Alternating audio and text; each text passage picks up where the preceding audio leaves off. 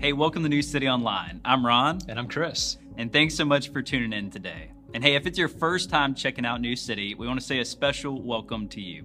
If you want to learn more about New City Church, you can do so by going to our website, newcity.us. And if you're ready to take that step and connect with us, we want to make that as easy as possible. Go to newcity.us/connect, fill the form out there, and I'll be in touch with you this week. Almost a year ago, we moved our worship services online. It's hard to believe. And one of the things that has come out of the last year for us as a church is the creation of New City Online.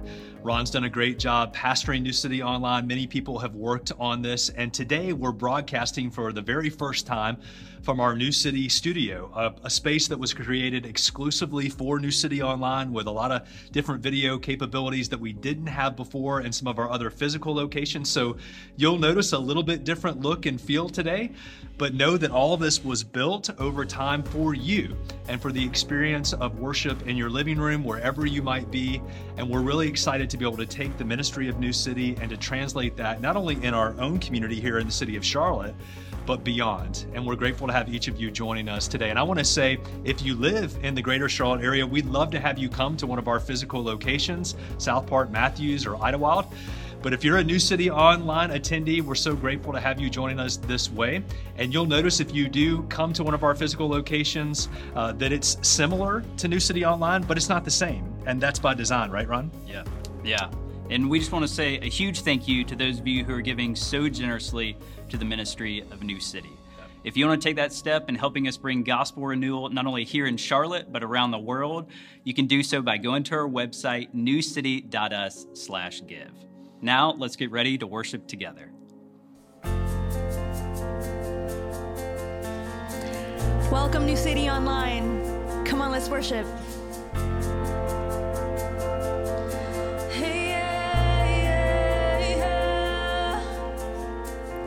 There's a sound I love to hear. It's the sound of the Savior's robe as he walks into the room where people pray, where we hear praises, he hears faith.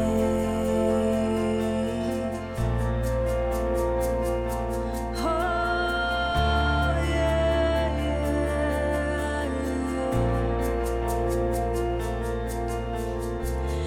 There's a sound I love to hear. It's the sound of the Savior's robe as he walks into the room where people pray, where we hear worship, he hears faith.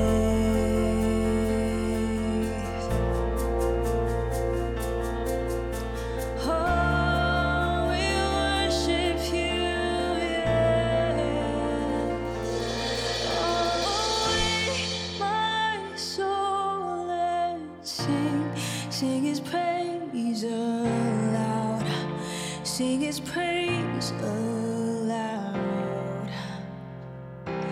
Oh, wake my soul and sing his praise aloud, sing his praise aloud.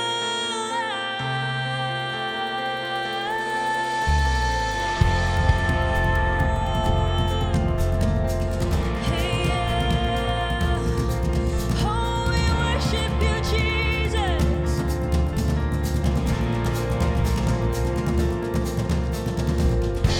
There's a sound that changes things, the sound of his people on their knees. Oh, wake up,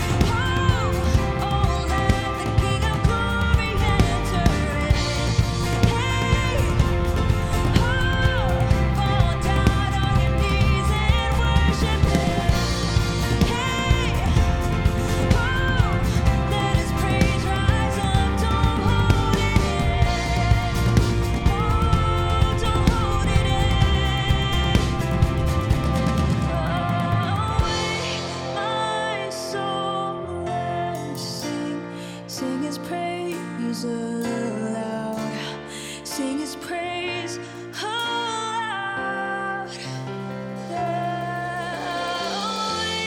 My soul sing his praise aloud.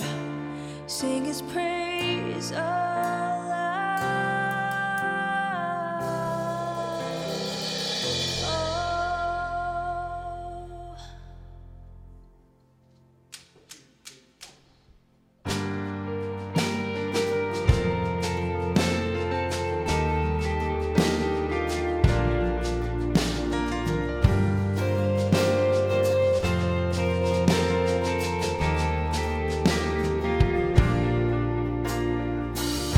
Before I spoke a word, you were singing over me. You have been so, so good to me. Before I took a breath, you breathed your life in me. And you have been so, so kind to me. Come on, let's sing it.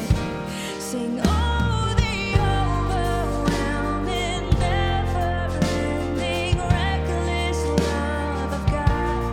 Oh, it chases me down, fights till I'm found, leaves the 99, and I couldn't earn it. I don't deserve it. Still, you give yourself away. Oh, the overwhelming, never-ending, reckless love of God. Yeah.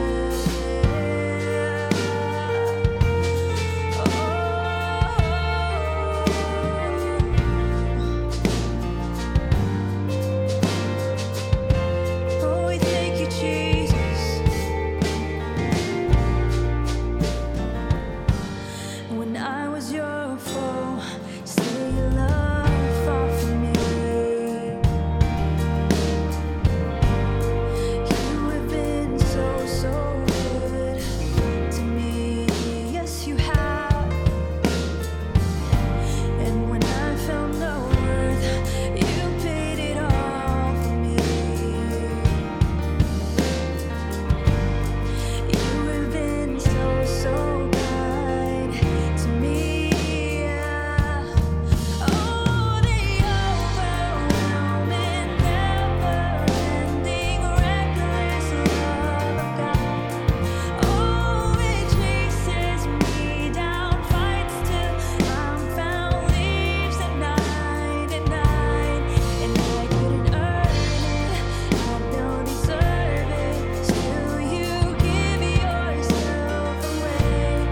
Oh, the overwhelming, never-ending, reckless love of God. Yeah.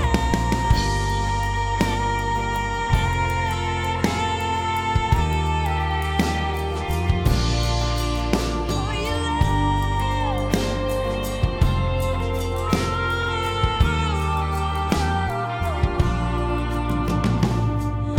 There's no shadow you won't light up, mountain you won't climb up, coming after me. There's no wall you won't kick down, lie you won't tear down, coming after me. Come on, sing it. There's no shadow you won't light up, mountain you won't climb up, coming after me. No, no, no. There's no wall you won't kick down, lie you won't tear down, coming after me. Oh, the overwhelming, never-ending, reckless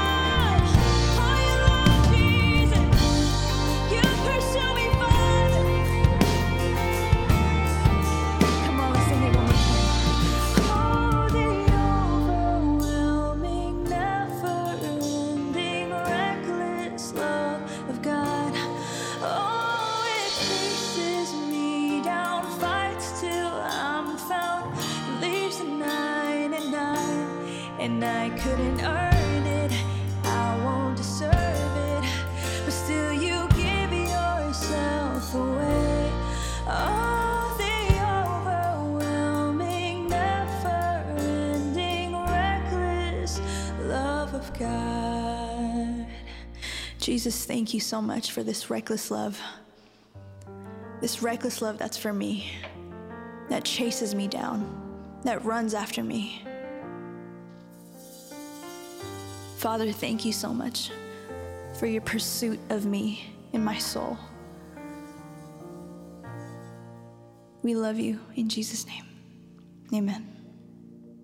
Today we're going to continue our series, Stories Jesus Told, with a look at the parable of new cloth and wineskins from Matthew 9. So go ahead and turn there in your Bible or the New City app as you have time. Also, think of someone who could be encouraged by this service today.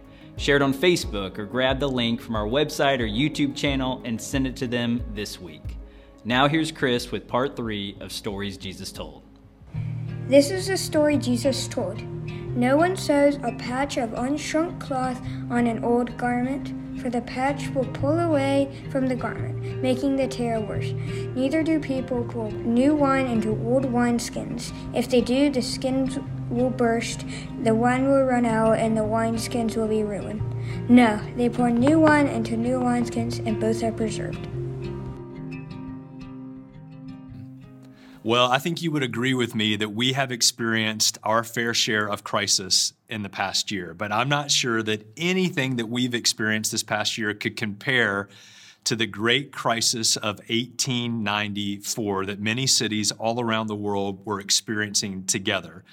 The Times of London gave a one-word headline that described the crisis that they were experiencing in 1894, and the one-word headline was manure, with an exclamation mark. You see, cities had grown like London to over 1 million people.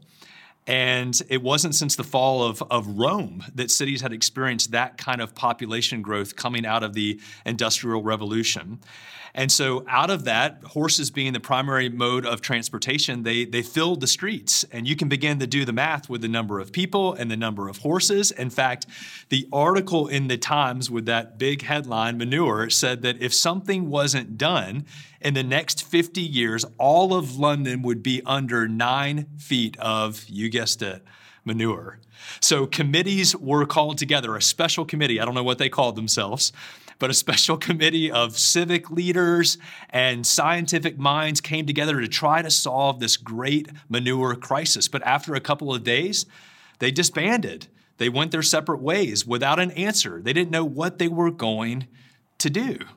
See, they were trying to improve their way out of it, and they couldn't figure it out. So what solved the great manure crisis of 1894? Well, it wasn't an improvement. It was actually an invention. And the invention was the automobile. By 1912, there were more automobiles on the streets of London and New York than there were horses. And by 1917, in New York, all of the horse-drawn carriages were taken out of commission and replaced by the automobile. The great manure crisis was over. Afterwards, Henry Ford went on to say, if I would have asked the leaders of the day what they needed to solve the crisis, they would have answered a better horse. But it wasn't an improvement that solved the crisis. It was an innovation. It was something new. And that brings us to our latest parable here in our study of the Gospel of Matthew.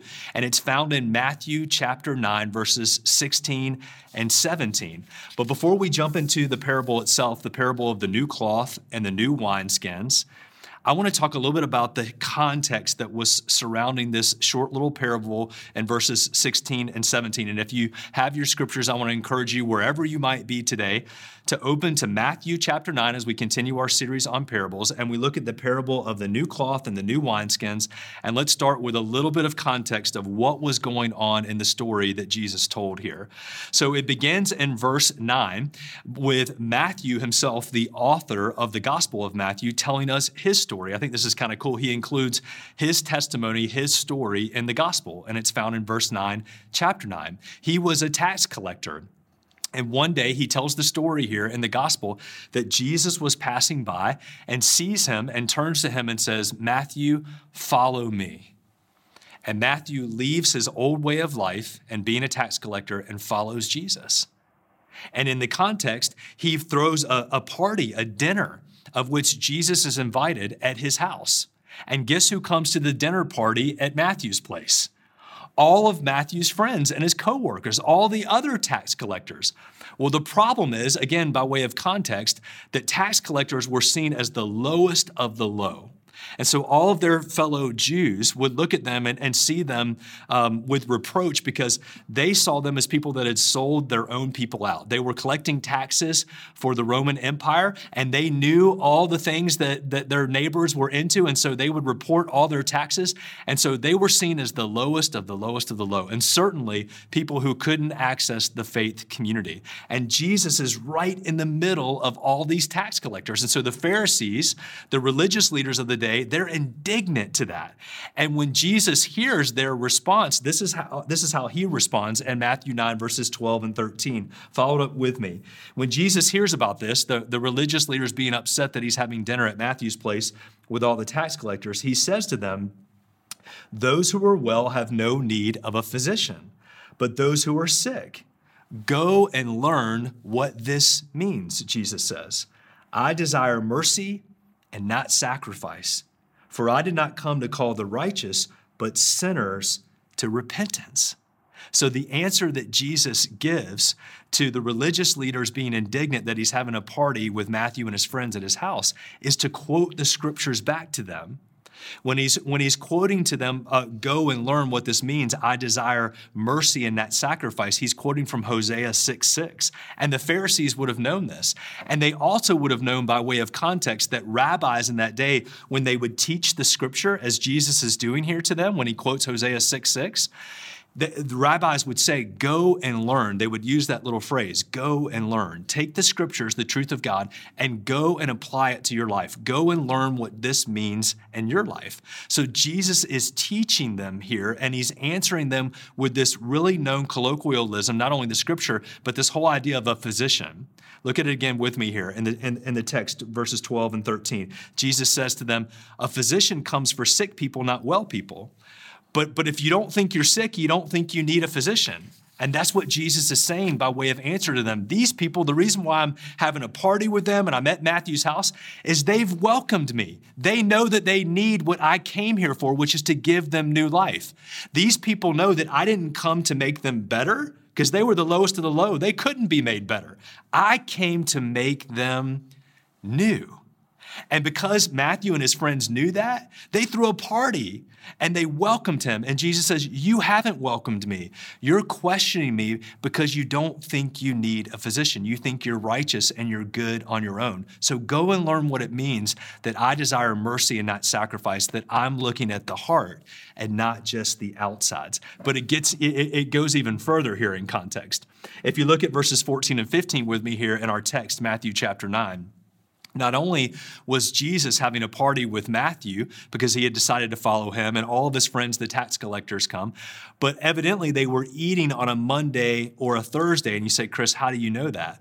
Well, in the text here, we see in verse 14 that John's disciples, which were a group of people who were still following John the Baptist, they began to question Jesus and his disciples. Why do you not fast?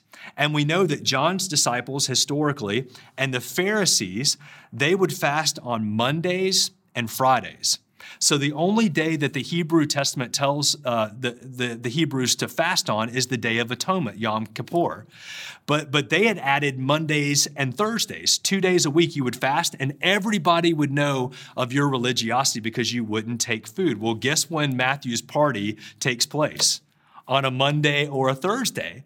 And so this is confusing for the religious people, for John's disciples and for the Pharisees. They don't understand this, that you're not following along with the program and you're not showing religiosity overtly through your fasting. And so Jesus answers them and he says, the wedding guest, when they're with the bridegroom, when he's with them at the wedding, they don't fast, they don't mourn, they do what? They celebrate. And he says in verse 15 here, again, by way of context in Matthew 9, there's going to be a day when the bridegroom, when Jesus leaves the bride, the church, But right now, I'm with you. And so it's a time of celebration. Now, Jesus wasn't condemning fasting. Jesus fasted himself. But what he's saying is there's a reason for fasting and there's a season for fasting. And it's not right now. This is a time for celebration. So I don't want you to miss this. John's disciples, instead of feasting with the Messiah, Jesus, who's right there in front of them, they're fasting in anticipation of the Messiah to come. And they miss Jesus. And that is the context for this parable of the new cloth and the new wineskins, which is found in Matthew 9, verses 16 and 17. This whole idea of the religious people missing Jesus because they couldn't see beyond their own works. And the other thing that we see, just before I read the passage, the parable itself, is that these religious groups, the Pharisees and the disciples of John, what's not recorded here in the context is their joy for people like Matthew, who would become a disciple of Jesus, and his tax collector friends sitting with Jesus and experiencing his new life and his grace.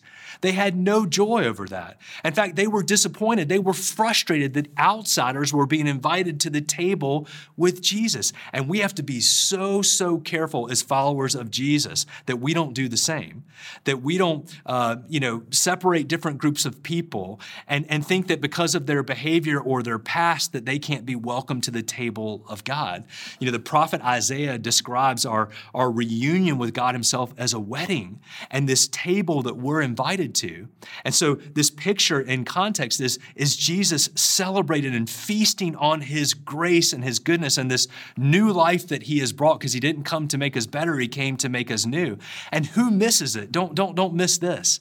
The people that miss this grace and this new life, who were just thinking we can just better our way out of this, improve our way out of this, were the religious people.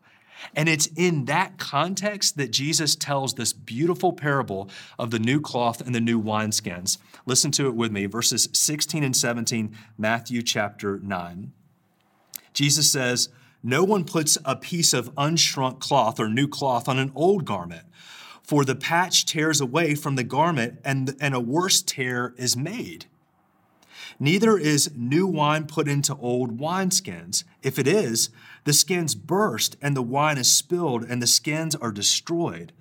But new wine is put into fresh wineskins so that both are preserved." What's going on here? What is Jesus actually saying? He's saying that if you put a new piece of cloth onto an old piece of cloth, so you think about clothes that you wear that you've washed several times and they've shrunk. If you put a new piece of cloth onto that shrunken cloth, it actually creates a worse tear. And so what he's saying, just by way of interpretation, is if you take the new life that he's offering by grace through faith and you try to attach it to the old system of the law, it breaks away and creates an even bigger tear. The new life of the gospel of Jesus could not be combined with the legalism or the piety of the Pharisees. Jesus was the fulfillment of the law, and something new has come that can't be attached to the old. So the church, Christ followers, we were never meant to be patched in to something old. This is a new life. We are a new creation. Let me say it this way. Jesus and this new life, plus anything else, plus something else in your life, anything, actually begins to take away from the work of Jesus. When we add anything to what God has done for us through Christ, we're actually taking away from it. So here's the equation. Jesus plus something actually equals nothing. When I try to add something to Jesus, I'm taking away. And that's what the religious leaders were wanting to do. They were wanting to take their religiosity and their piety and just add a little bit of Jesus to it, and it actually took away from who Jesus was. The people who were irreligious and who had no leg to stand on, they were able to receive Jesus because they didn't have anything to bring to the table. I wonder what that could be for you. Let me share what it is for me, my something in that equation. Sometimes I want to add to Jesus with my behavior or my achievements. If you know the Enneagram, I'm a 3 on the Enneagram, which is all about like achievement and doing things. And I believe this lie sometimes that I'm only worth what I can do, that people will only love me for my latest achievements. And that's a go-to sin thinking for me. And sometimes I'll take Jesus, who I love, and I'll add my achievement and things that I want to do to it. And what happens in that moment, guys, is I'm actually subtracting from Jesus. When I try to add to him, it actually subtracts. I wonder what that could be for you. The new cloth here represents this new thing that Jesus wants to do, this innovation of grace by our simple faith and trust in God's completed work on our behalf. And so when we try to add something to that, we're actually subtracting from who Jesus is. You can't add to Christ. You can't add to what he's already done. And when you do, it creates a tear. That's what Jesus is saying. And he goes even further with the idea of the wineskins. So not only does he compare it to an old cloth and a new cloth, but it's these new wineskins. And his audience would have understood. Remember, parables are God meeting us in our reality so that we can step into his reality. He's telling a story that's familiar to us so that we can understand the kingdom of God. And so when he talks about a cloth and he talks about a wineskin, the audience would have understood this in the first century because they would take goat skin and they would sew all the edges. And so it was watertight. And so this was like the original wine box, right? These goat skins. And when you would put new wine into those goat skins that had been sewn together, the new wine that was put in there was like grape juice. It wasn't fermented. And while it was in the container, while it was in the wineskin, it would ferment. And when it would ferment, it would expand. And so you needed a new, fresh wineskin that could expand. If you had an old, brittle wineskin that had already been expanded by old wine, when you put the new wine into it, what would happen? It would burst. And so that's what Jesus is saying. And the audience would have understood that if you try to put my new life, my new wine, my new grace, and you try to put it in the old system of religiosity, it will burst. And what a great teaching for us. When we try to take grace and put it in our old systems, like for me, like my old way of achieving and thinking that I can just act my way and do enough things to prove my worth to God. I don't know what that is for you. Maybe it's like your family heritage or where you grew up or just some sort of go-to thing that you add in and you try to put Jesus and add to it. When we try to put the freshness of God's grace and his new life in those old skins, it burst.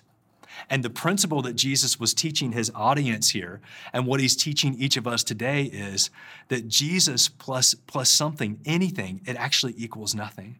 And that the new life, watch this, the new life that Jesus offers you and me, not by our works, but by his completed work on the cross, that's by grace, it's a gift through our simple trust and faith in him, that can't be contained in our old ways. That the new life of Jesus, the grace of Jesus will burst forth. It cannot be contained. So sometimes I think about, like if I put Jesus in a miniature and I want to kind of carry Jesus around and pull him out when he's useful to me, and I'll put a little bit of Jesus on with a little bit of works and a little bit of history and a little bit of this and a little bit of that, and maybe you've done that too. It doesn't work. I love what Tim Keller said about this. Pastor Tim Keller, he said, is Jesus, when you think about Jesus, is Jesus useful to you? Like you pull him out of your pocket when you need him? It's I'm going to take my religiosity and add a little Jesus to it, and he's useful to me? Or he asked the question, is Jesus beautiful to you? You see the beauty of Jesus and what he's done, which is everything. So our response is to worship him and to see him for who he is and really welcome him to our table and be with him. Instead of just adding Jesus to something else in our religiosity, whether it's our history or our own intellect or where we came from, anything that we add to Jesus actually takes away. And so what Jesus is teaching here with the parable of the new cloth and the new wineskins is that he didn't come to patch you up. He didn't come to improve upon the existing religious system. He came to make us new.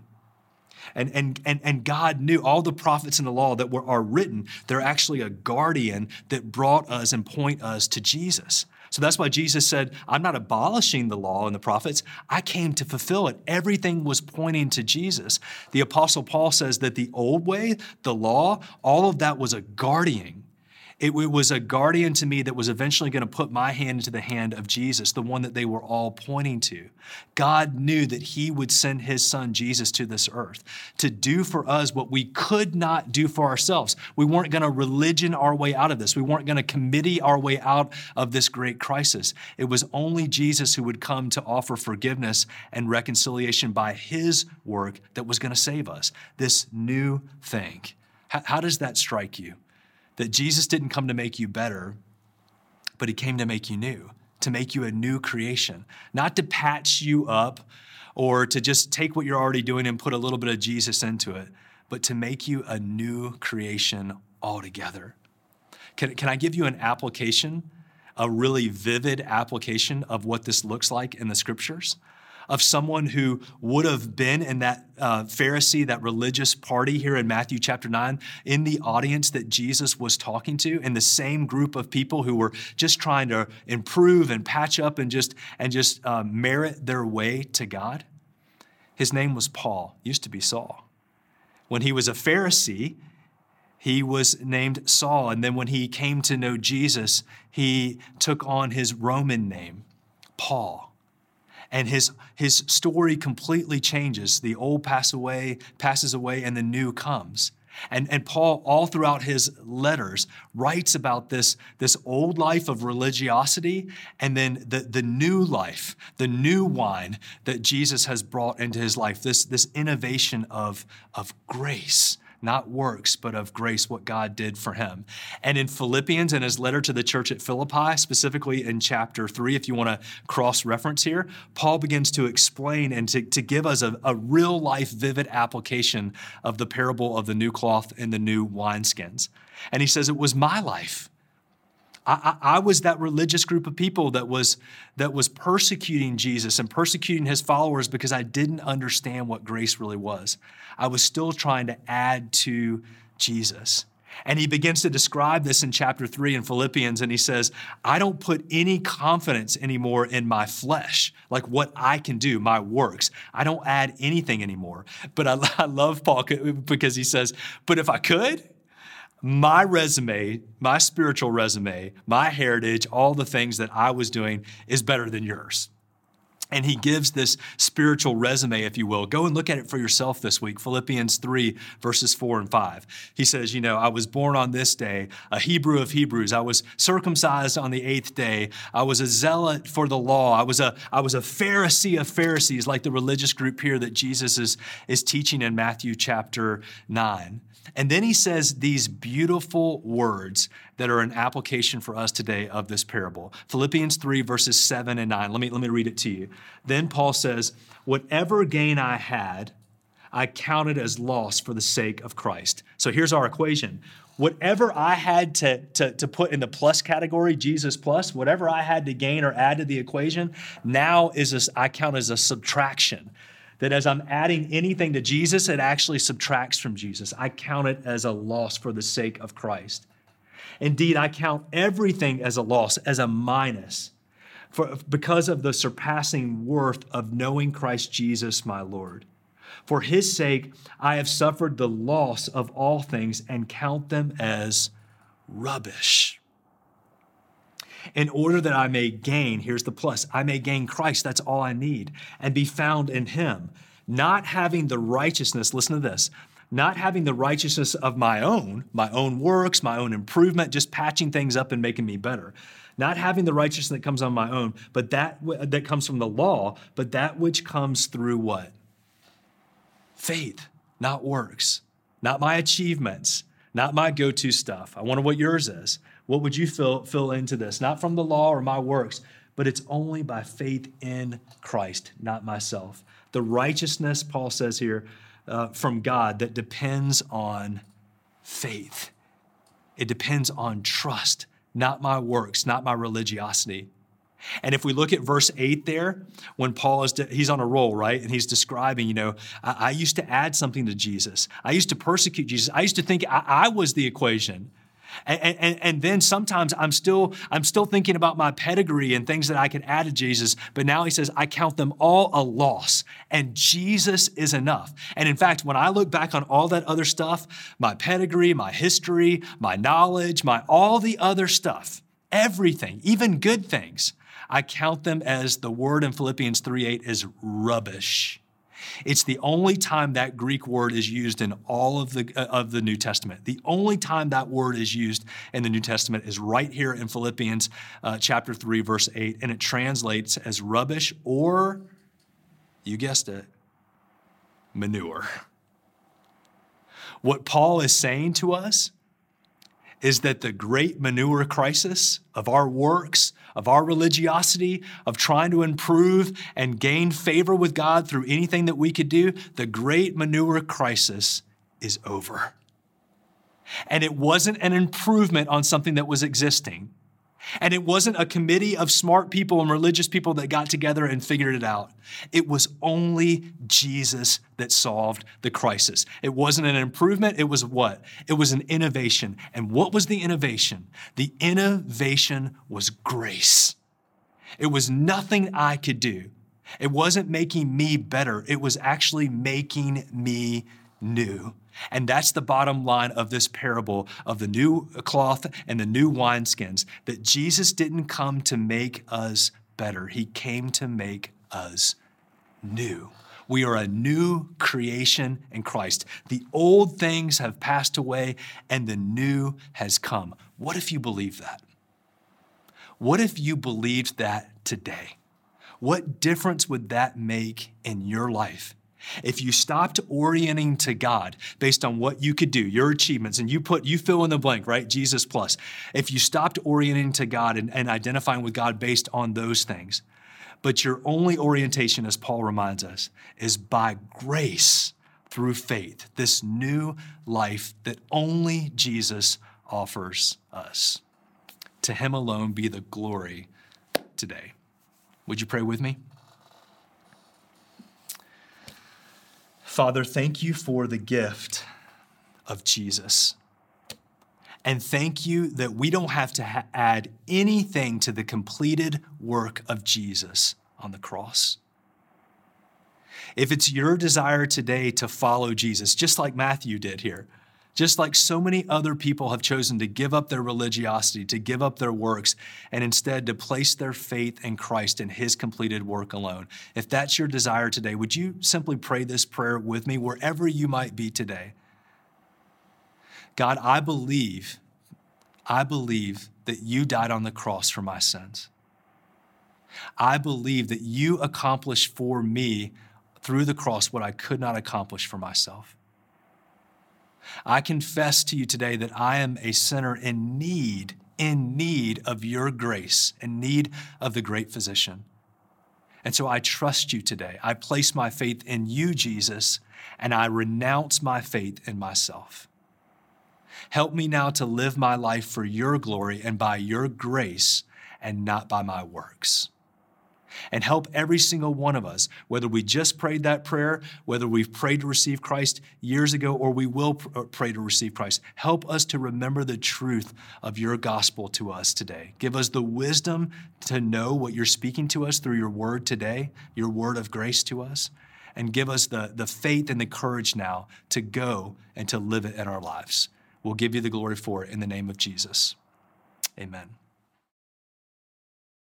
It's been so great to worship with you today, New City, and we want to finish our time together by celebrating the Lord's table. So in the message today, we talked about grace and this new grace that God gives to us through his life. And so communion, the table of God, is a celebration of the grace of Jesus, and it's a reminder to us of what God has done for us.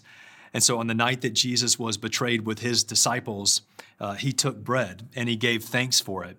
And he said, this bread represents my body that is given for you. Take and eat of it. And then likewise, he took a cup and he said, this cup represents my blood that's been shed for you. Again, this new covenant, not an improvement, but this new covenant, this new promise that God is making with each and every one of us by grace through faith, the completed work of Jesus. And Jesus says, as often as you eat of this bread and you drink of this cup, the new covenant, you remember my sacrifice. So that's what we're doing today. We're remembering what Jesus has done for us. We're remembering that the old has passed away and the new has come, that Jesus didn't come to make us better. He came to make us new. And so I want to invite you, all Christ followers, to participate in this today. So gather your elements now. And if you need some time, go ahead and pause and come back to it. But please take the bread today and give thanks for it. It's the body of Christ. It represents his body that was given for you. And likewise, the cup now. Please drink of the cup, remembering of the blood of Christ that was shed for you, that was given for the forgiveness of your sins, and celebrate that new life and grace that Jesus has given to us. This is the table of God for you, the people of God today. Let's celebrate together, and let's finish our time in worship today by singing.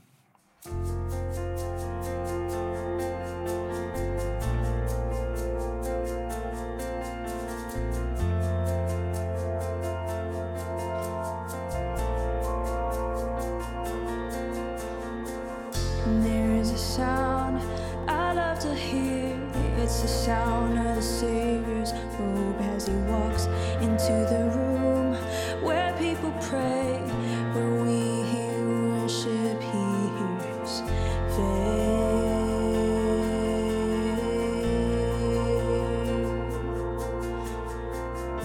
Oh, we worship Jesus.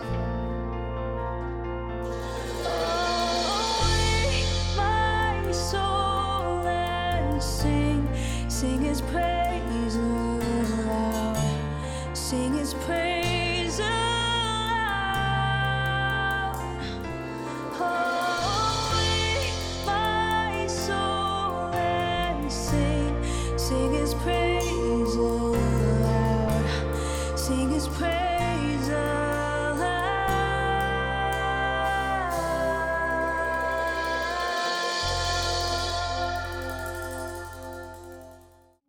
If you feel like God has stirred something in your heart during this sermon, maybe for the first time, we'd love to know about it and celebrate what he's doing in your life. As a church, we want to come alongside you and equip you with the resources and the community to help you take those next steps closer to Jesus. You can send me an email directly at rdasher@newcity.us, or you can text or call the number below, 704-389-5333. Now, if you would, extend your hands for a benediction as we go. May the Lord bless you and keep you, make his face shine upon you and be gracious unto you, turn his countenance to you and give you peace. Go in peace, New City.